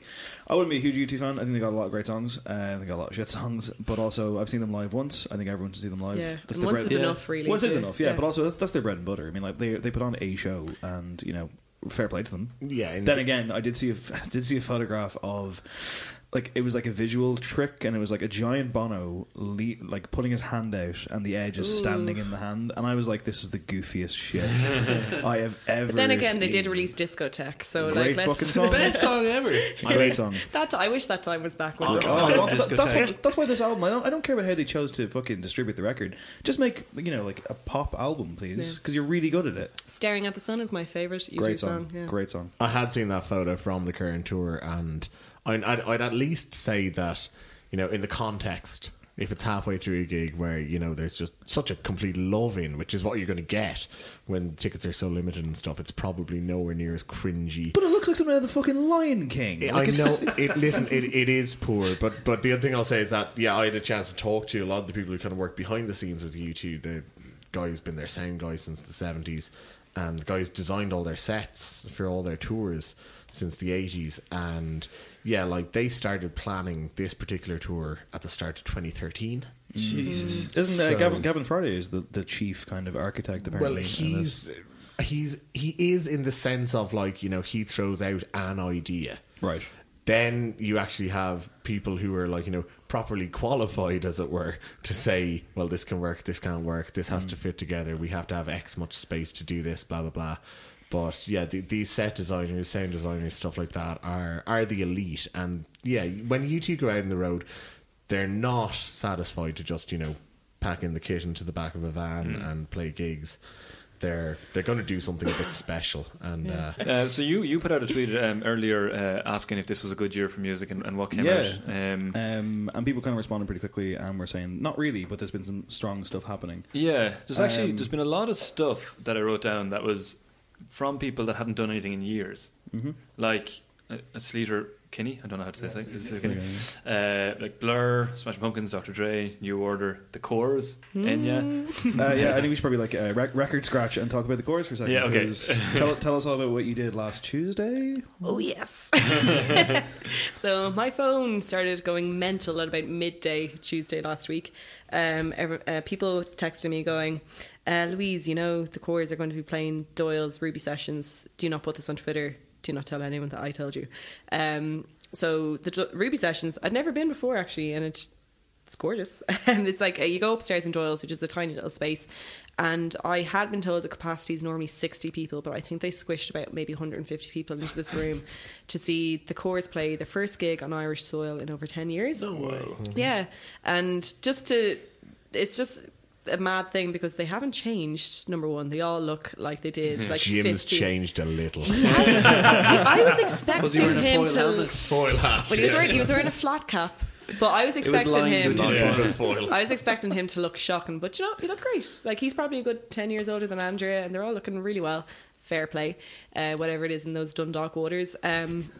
But they released a new album this week, and they're playing a UK and Irish tour in January, which I bought tickets for my housemate for her 30th. So anyway, but for I just think it's a really weird time for Irish music, because the Corrs were so massive between 95 and 99. Every household owns Talk on Corners. Probably one of my most favourite songs ever is Runaway by the Corrs. And you kind of just slag them off because they started working with Mutt Lang by the end. There was these really cheesy songs, but they always release cheesy songs. Who am I kidding? But they were amazing. There was more of a kind of focus on the traditional side of their things. So they played Toss the Feathers and lots of other kind of Irish jigs and reels. But they're so good. The Prosecco is totally kicking in there. I'm not finding the words. I'm going to put a Corrs song underneath that whole thing. Put Only When I Sleep under there, because that's the best Corrs song. No matter what Louise says, that's the best Corrs song. I'll give but to shout back out to my school days for the second time in this podcast, which I don't think I would be doing at all, there was You're from Drogheda. I'm from Drogheda, yeah. Okay. It's sister town to Dundalk, so I guess they wouldn't like to hear that. They wouldn't like to hear that. Drogheda, I have no real love for Drogheda. It's whatever. There was a teacher in the school, and he was your archetypical wacky teacher who no one respected, and he was a bit of a madman. He claimed that he bumped into the Corrs on a train once when they were struggling with their musical direction, and he went, "Why don't you just take old Irish music and contemporary pop and mash them together?"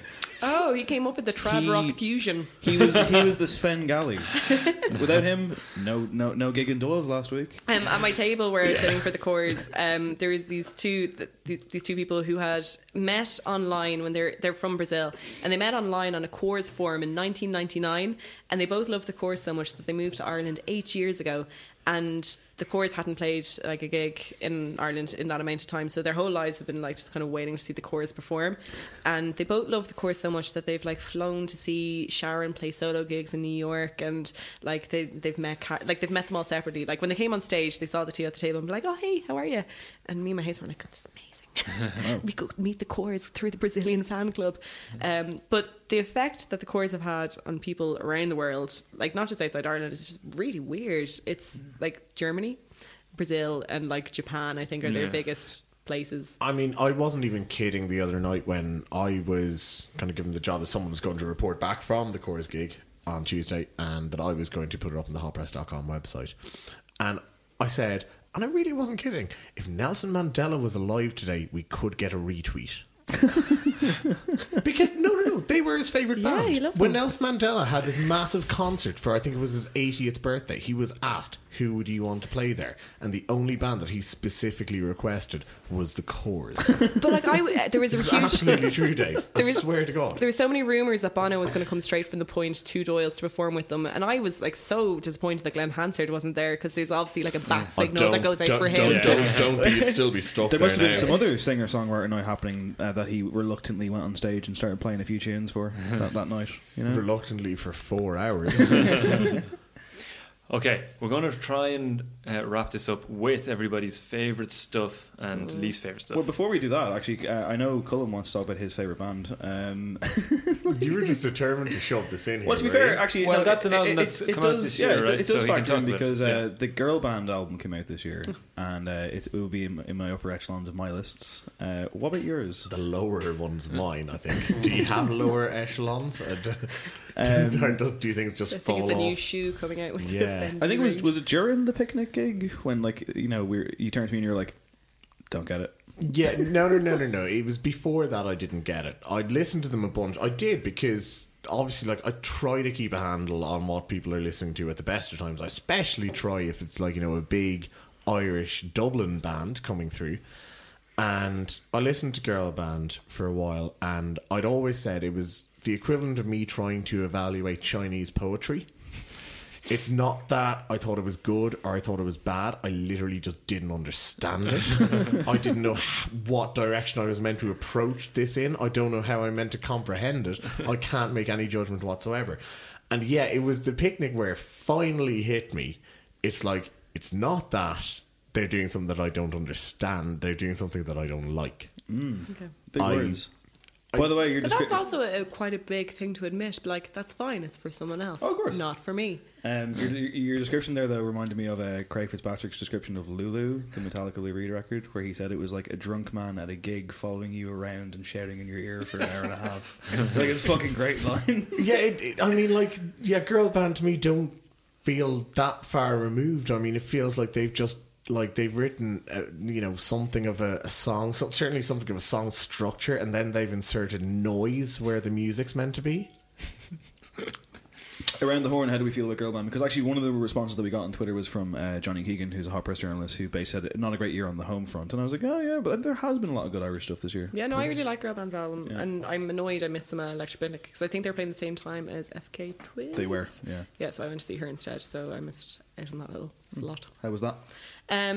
Great. Obviously, Festival Tent is not the place for a performance artist rather than a singer, because just everything got lost in the fog. And I was hammered. You know, just really quickly to jump in there and talk about things that have been positive in terms of Irish music in the past 12 months. One thing that struck me about Metropolis a couple of weeks ago was that it could potentially be a phenomenal place to see, as you say, somebody who has an element of performance in their act in an actual arena stage where you've got, you know, two major stages there. You've got 36 hours across a 2-day span on each stage. Yeah, There's an awful lot that could be done with that in the Metropolis, next couple of I years. think, has really hit the nail on the head for what we kind of need festivals to become, because I was talking about this earlier on to someone else, where I'm sick of festivals thinking that a field is the place that they need to be. So it was great to actually be in a building. There were some issues, and like with lack of toilets and kind of the in-out system with queues. Those are teething problems. I've been to enough first times. Yeah, they kind of ironed out a load of those issues by the second day, which meant they were taking everything on board. But even with the amount of kind of... That's a loud beer. It's the loudest can I've ever heard in my life. Pratsky, man. Big can, that win. Like, doesn't mess around. But the focus on there was so many brilliant Irish DJs there. Like I caught Clue's act, and they... Like I love Clue as well. They're just a brilliant audio-visual act, and they got this amazing stage, and they were able to bring their visuals to the best point that they could.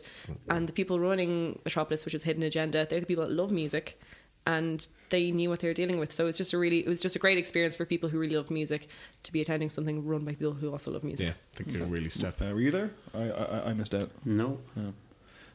Just us. So... we better have a quick note about Adele before we move on to the best stuff of the year. It's boring, it's bland. I'm happy to be the professional critic who gave it the worst review out there on Metacritic and any decent music and stuff. So not that I was refreshing those pages or anything, but yeah, it's middle of the road. I respect her for what she's done for the music industry. She is great, though. She seems cool. Yeah, she seems really great fucking gal. cool. That's an amazing voice. Yeah, but it's I wish she boring. had better songs. Yeah. Why can't she have Amy Winehouse quality songs? Yeah. To Because match her type of voice? she doesn't sing that way, though. You know, like But her voice is just incredible. incredible Yeah. voice, yeah. But there's having a good voice, and I haven't listened to this new album, but all the older It's stuff... not as bad as Dave says it is. All the older stuff I've heard always kind of sounded to me like soul music sung by somebody who doesn't really have much soul in her voice. There was a certain amount of that, and to be fair, I mean, like her last album, like it was the heartbreak album, it was the breakup. So is album. this. Yeah, but She needs that's a new exactly what I was topic, about to say. And part of the problem is that, and I just know this from kind of like reading a lot of the interviews and the sort of press that she's done in the past little while, has been, you know, she had a kid. She wants to keep it completely private, even though she admitted herself. And I think her exact quote was, "What a cunt, eh? Want to keep it secret. And I got his name tattooed on my hand." But, you know, she's had a kid. She has this private life, and she very definitely wants to keep that private. And I think basically, as a result, she's almost ended up blocking out what's happened in the past 3 years, and ended up writing from the point of view of where that 21 record But also, came Rick from. Rubin apparently told her that He the said he record didn't wasn't believe good it, enough, yeah. and then she was like, "Oh, thank God someone had the balls to say this to me," and she scrapped the entire record. But this is the one, and I'm sure it is the one. I don't But in it's any like way one doubt of her the conviction. fastest selling albums. Like it's It's like always gonna be every the single across the day. way, Like yeah. I have to write up a thing about it, and every single day it's broken a new record. I'm like, none of this is going to be relevant by the time this publishes next week. That's why in my Like, review I was like, I literally had a line where I was like, "Oh, you could easily fill out a fucking list of this, but I'm not going to bother," because I was like, it's changing by the second. Yeah. I was like, there's no point. I actually had references, but I was like, oh, they're different now today. Yeah, it's mad. If nothing else, at least, and you can say what you want about the quality of music or the subject matter or something, at least it proves that without some sort of wild record company mechanism, without some sort of ridiculous gimmicks, without, you know, kind of doing crazy sort of distribution things, somebody making music can sell obscene amounts of record nowadays. But like, I think the New York Times had this disgusting headline today where it was like, how does a 27-year-old mom beat every like record selling?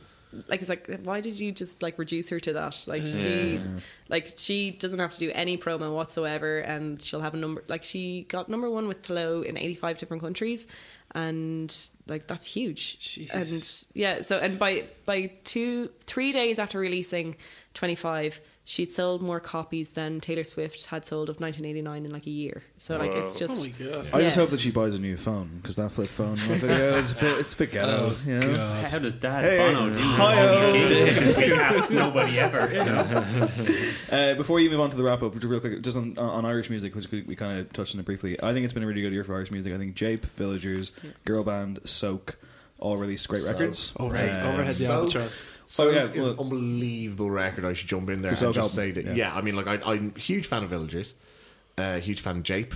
I think he's fantastic. But I remember listening to the Soak record and turning around and saying, "This is not a good Irish record, or a good record for a teenager to write. This is just a good record. Full stop. Like, this is international level good." if this had landed on my desk from like a 20-odd-year-old American, I'd be blown away. Yeah, she's never really mind good. a teenager. That's important. I think it's important you need to rank Irish artists from that barometer. Yeah, I hate this whole they're good for an Irish band. I that just needs to be did. I maybe shouldn't, because I've been invited to be on another podcast talking specifically about Irish. So I've been invited to talk specifically about I stop Irish. the recording. We're going to start again. Okay. Can we bleep out all of his responses? They're going to bleep out everything you say. I'm afraid I can't share too many hot takes about Irish hip hop. We love hot takes. Well, we didn't want to hear them anyway. I think breaking out of this idea that the music is good without you wanting to necessarily listen to it, because for me, is the music good enough that if you have nothing else to listen to, you're going to throw it on to it purely for pleasure? And I think that's what we need to that needs to be the barometer. I do think that distinction needs to go. I mean, for example, I think Hotpress have a section where it's like best Irish, and it's like, I think that should be amalgamated in. Yeah. I'm allowed to criticise Hotpress because I no longer write for them. Hello from the other side, Hotpress. Hello. Jesus, how many Adele puns are you going to put in Dave, here? you're fucked. You're like a lawyer that's representing Adele. Yeah. I enjoyed it. Yeah, well, look, while I've had to talk what do you want to say, writer for Hotpress magazine? Well, I've had to talk to someone like you a lot. Oh, fuck. I would say that basically, best Irish and, how good are they sort of in an Irish perspective international. I think at least part of that is down to, are these guys likely to be playing in your town this weekend?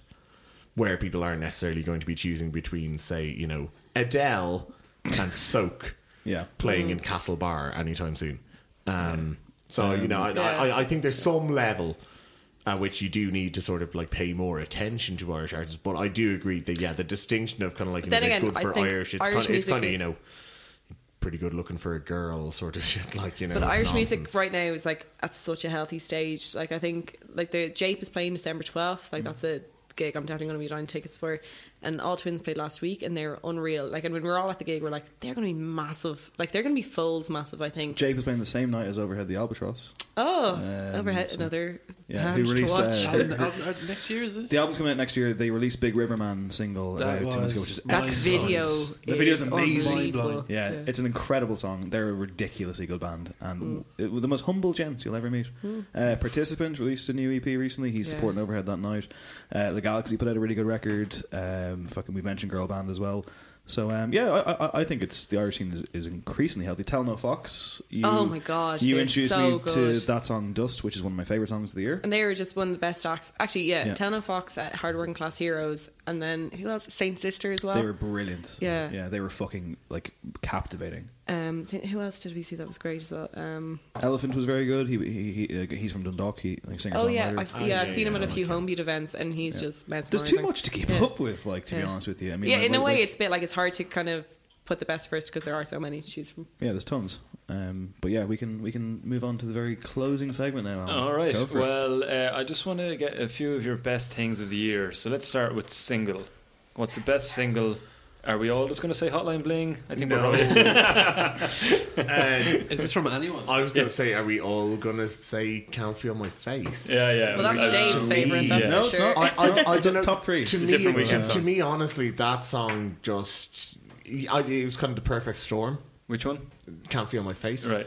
I think it's going to be a millstone for him because I don't think he's going to repeat that level of just, perfection, really. Like, I mean, it's just everything came together ideally.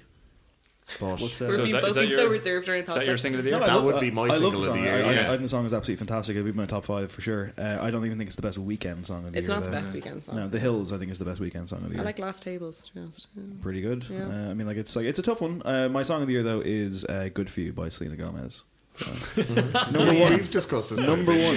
He fucking loves that song. It's amazing. I can remember when Dave sent me that song and he was like, check this out. If it got rid of the ASAP Corrs be perfection. Yeah, but she did release the YouTube video is the non-ASAP Rocky version, which is much better. This is before ASAP Rocky got involved, and I remember listening to it and I was like, I kept waiting for a drop and it never came. I fucking love that. Was my reaction at the time. Okay, Louise. Oh, best song. Oh shit, I'm under pressure and drunk.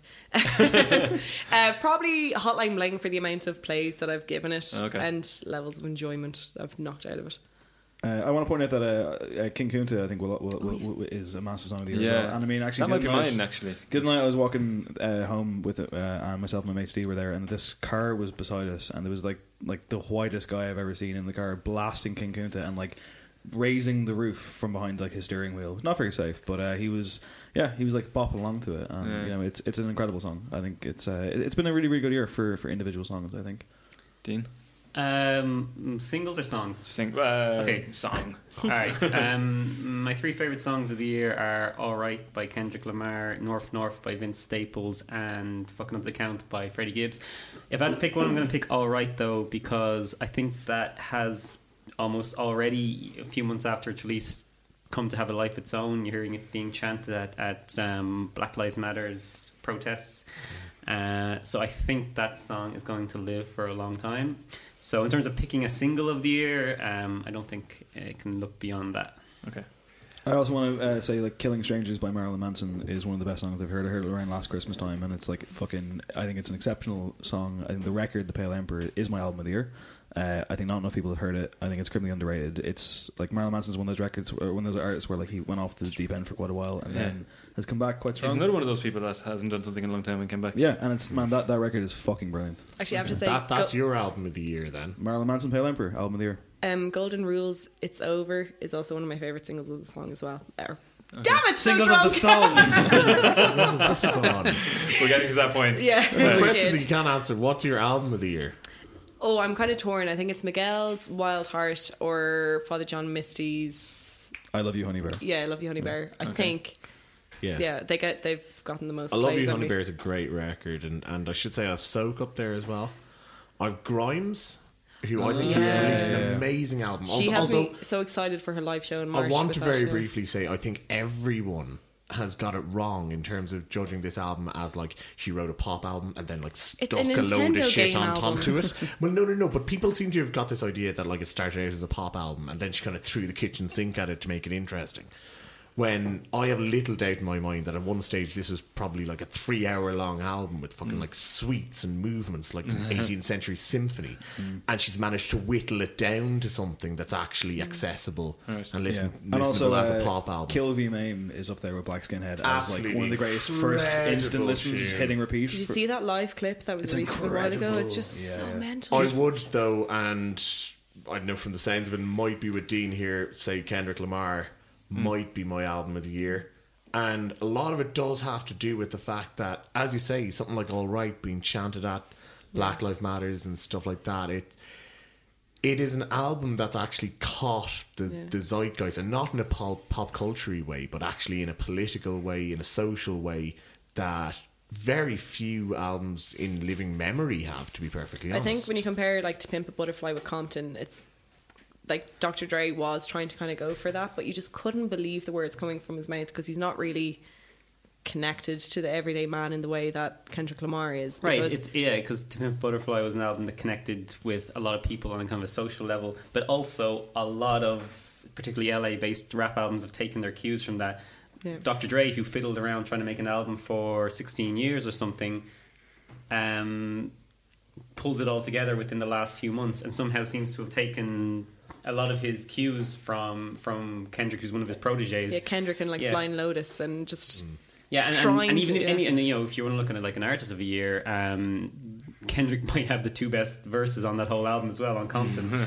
So I mean, he's I know you know I think To Pimp a Butterfly wasn't a perfect album. It wasn't a very song based album. There's a lot of sketches on there. There's a lot of kind of slam poetry on there. But in terms of catching and just bottling this wave of feeling that's kind of running through the US at the moment, I think he's done it better than anybody. One thing that I actually neglected to mention there, and you mentioned his name earlier, Vince Staples, Summertime 06. That's brilliant. Phenomenal. Yeah. I also love the fact that he said that he didn't grow up on like Biggie Smalls and that. He's like just like shunning all of our ideologies of like hip hop and being like, I didn't grow up on that. This is my own brand, and it's like we have to kind of just accept That's that. Cool. Yeah. Dave, your album of the year? Did you say? Marilyn Manson, Pale Emperor. Oh, you did say. Yeah. Okay. It's brilliant. Great. Listen to it. Good album, actually. Yeah, if I had to pick an album of the year. It's like one group of songs. I'd say Father John Misty's. It's probably one of the best singer-songwriter albums I've ever heard. Yeah. But I was actually having this debate already. What constitutes kind of one project? Because if I had to pick an artist, say, I'd probably pick Future, because he had 3 really good releases this year. So he had Dirty Sprite 2, which was kind of his studio album, and he had Beast Mode, and he had 56 Nights. So if you want to count those as one thing. Does anyone else have an artist of the year? I think it has to be Kendrick, really. I mean, yeah, in terms of what he's accomplished. I think Kendrick has, and especially when you consider sort of where he's coming from, as it were. And I don't mean that in a socioeconomic way. I mean in terms of like kind of musical, how much people pay attention to him, how much those sort of albums usually end up at a best of the year list. What show was he on? What late night talk show was he on where he did the medley? Probably Colbert. I think it was Colbert, and it was, and it's amazing. Just watch him. The energy, the focus he has, and the ability he has is, it's jaw dropping. Yeah, he's superb. I remember about 18 months ago I'd said that in rap and in music in general, the sort of voice of a generation is kind of, by definition, it's cyclical, and that even while we hadn't heard a single thing that was to become To Pimp a Butterfly, there was a feeling after Go Kill Mad City that Kendrick could be that guy for a decade or 15 years or something. And certainly I haven't been dissuaded of that idea in the year that's passed. Artist of the Year, well done. I'll send you a trophy in the post. Do you have the Corrs. The Corrs. No, I have to say this year, kind of like I'm going to focus on the pop spectrum a bit more. I really love Little Mix's new album Get Weird, because it's finally they're getting songs that match their talent, and because they're incredible singers, and the harmonies that they do is unlike any kind of girl band that we've had since En Vogue. And I think with Love You Like You, Love Me Like You, and Black Magic, 2 really great chart hits. And also Tinashe, she's one of my favourite R&B singers at the moment, and she's kind of featured on a lot of songs this year, but next year she's going to be releasing her new album. But she's had loads of great features, and everything she does, I'm just like, good girl. I'll second as well on Miguel, because I've been a huge Weeknd fan since when he first emerged, and we didn't know did Weeknd refer to a band? Was this actually kind of Drake in disguise? There was all these rumors floating about, and he wouldn't pose for a photograph. So I can't believe that in that hair. in the space of 4 years, he's gone from that to kind of like a pop star, and actually his new album is probably my least favorite of all his kind of projects. Really? Yeah, better than Trilogy, or better than. But you're so tired of the same material at this stage. And you're like, is this really what's? That's the problem with the new album. It kind of veers between. Oh, you love coke and sex. That's great. It kind of veers between him retreading what he was good at, but not quite as well, and then these kind of weird statements with like Ed Sheeran and things. Yes. So for somebody who was missing and Lana, what the Weeknd did sound like a couple of years ago, the Miguel album definitely filled that slot for me. Can I very quickly jump in and say that it would be a miss if I didn't point out that the song that I've listened to the most this year is a song written by a Norwegian football team's goalkeeper. They play in the Norwegian First Division. They are my new team. I finally went to see them back in October. Really? It was amazing. I decided I had to learn the song before I got there, which has genuinely been written and recorded by their goalkeeper, Erik Østgaard. So, Martyra på Middelgræs, which is a club song for Ursula. Tune of the year. Yeah. Okay. Sorry, Weeknd. I'm taking that back. Real quick, do you not musical whatsoever, but do you want to just really quick tell the story of the social media interaction that you had with the club?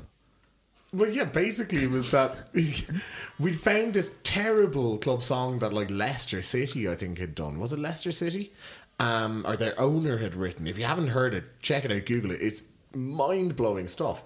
And at that point I was like, it should be said now that a club that I kind of follow, their goalkeeper wrote their own song. And then the club were like, hey, excellent, favoriting and retweeting and stuff.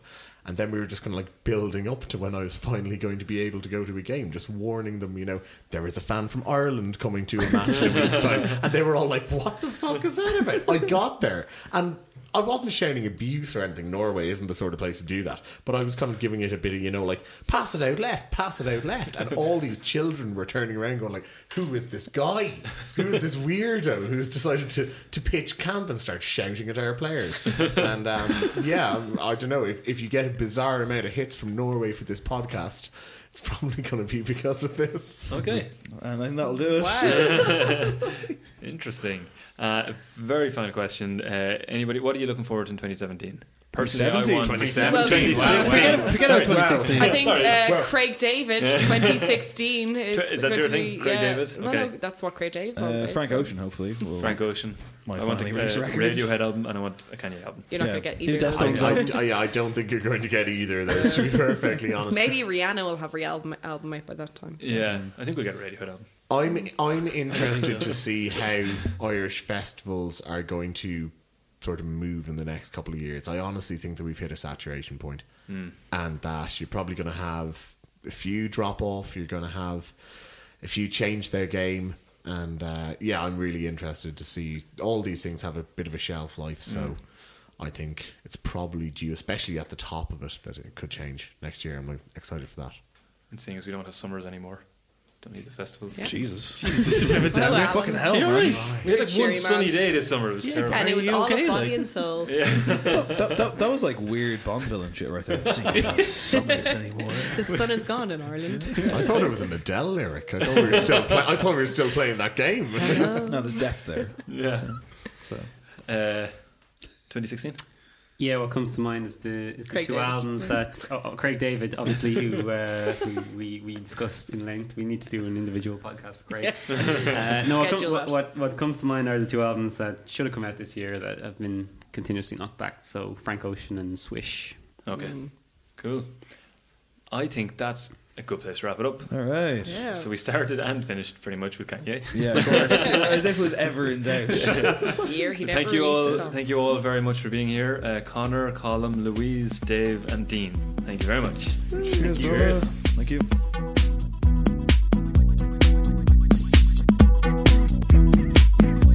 That was episode 24 of the HeadStuff Podcast. Thank you very much for listening to that.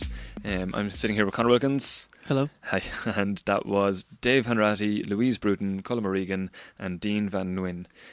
Really hope you enjoyed it. If you did, please subscribe to us on iTunes and give us a rating. And you can do so on SoundCloud if that's what you do. Or any other thing. We're also on Acast now. We're on Stitcher and all the podcast apps. Join the Facebook group for fans of the podcast, which is the HeadStuff Podcast on Facebook. You can follow us on Twitter and check out the website headstuff.org. There'll be more end of year lists and things like that, music and albums and films and all sorts of stuff. Thanks again to Louise for letting us use her house and her kitchen table. Special shout out to Harry the dog, who makes a few Harry appearances. Makes an appearance yeah, on the podcast. Harry makes an appearance. Nice. We should get him on all the podcasts. Yeah, we should. We'll ask Louise about that. Okay. My dog might be kind of jealous though. We can do one in your house. Okay, cool. Yeah, we'll do one in Conor's house at some Cheer stage. that, Sally. We're coming down. So, is there anything else I have to say at the end of this? Oh yes, thanks to Video Blue for the theme tune. Mikey, I'm sure, will do the artwork. So thanks, Mikey. Thanks to everybody for listening to it, and we will talk to you next week with the next episode. Good luck.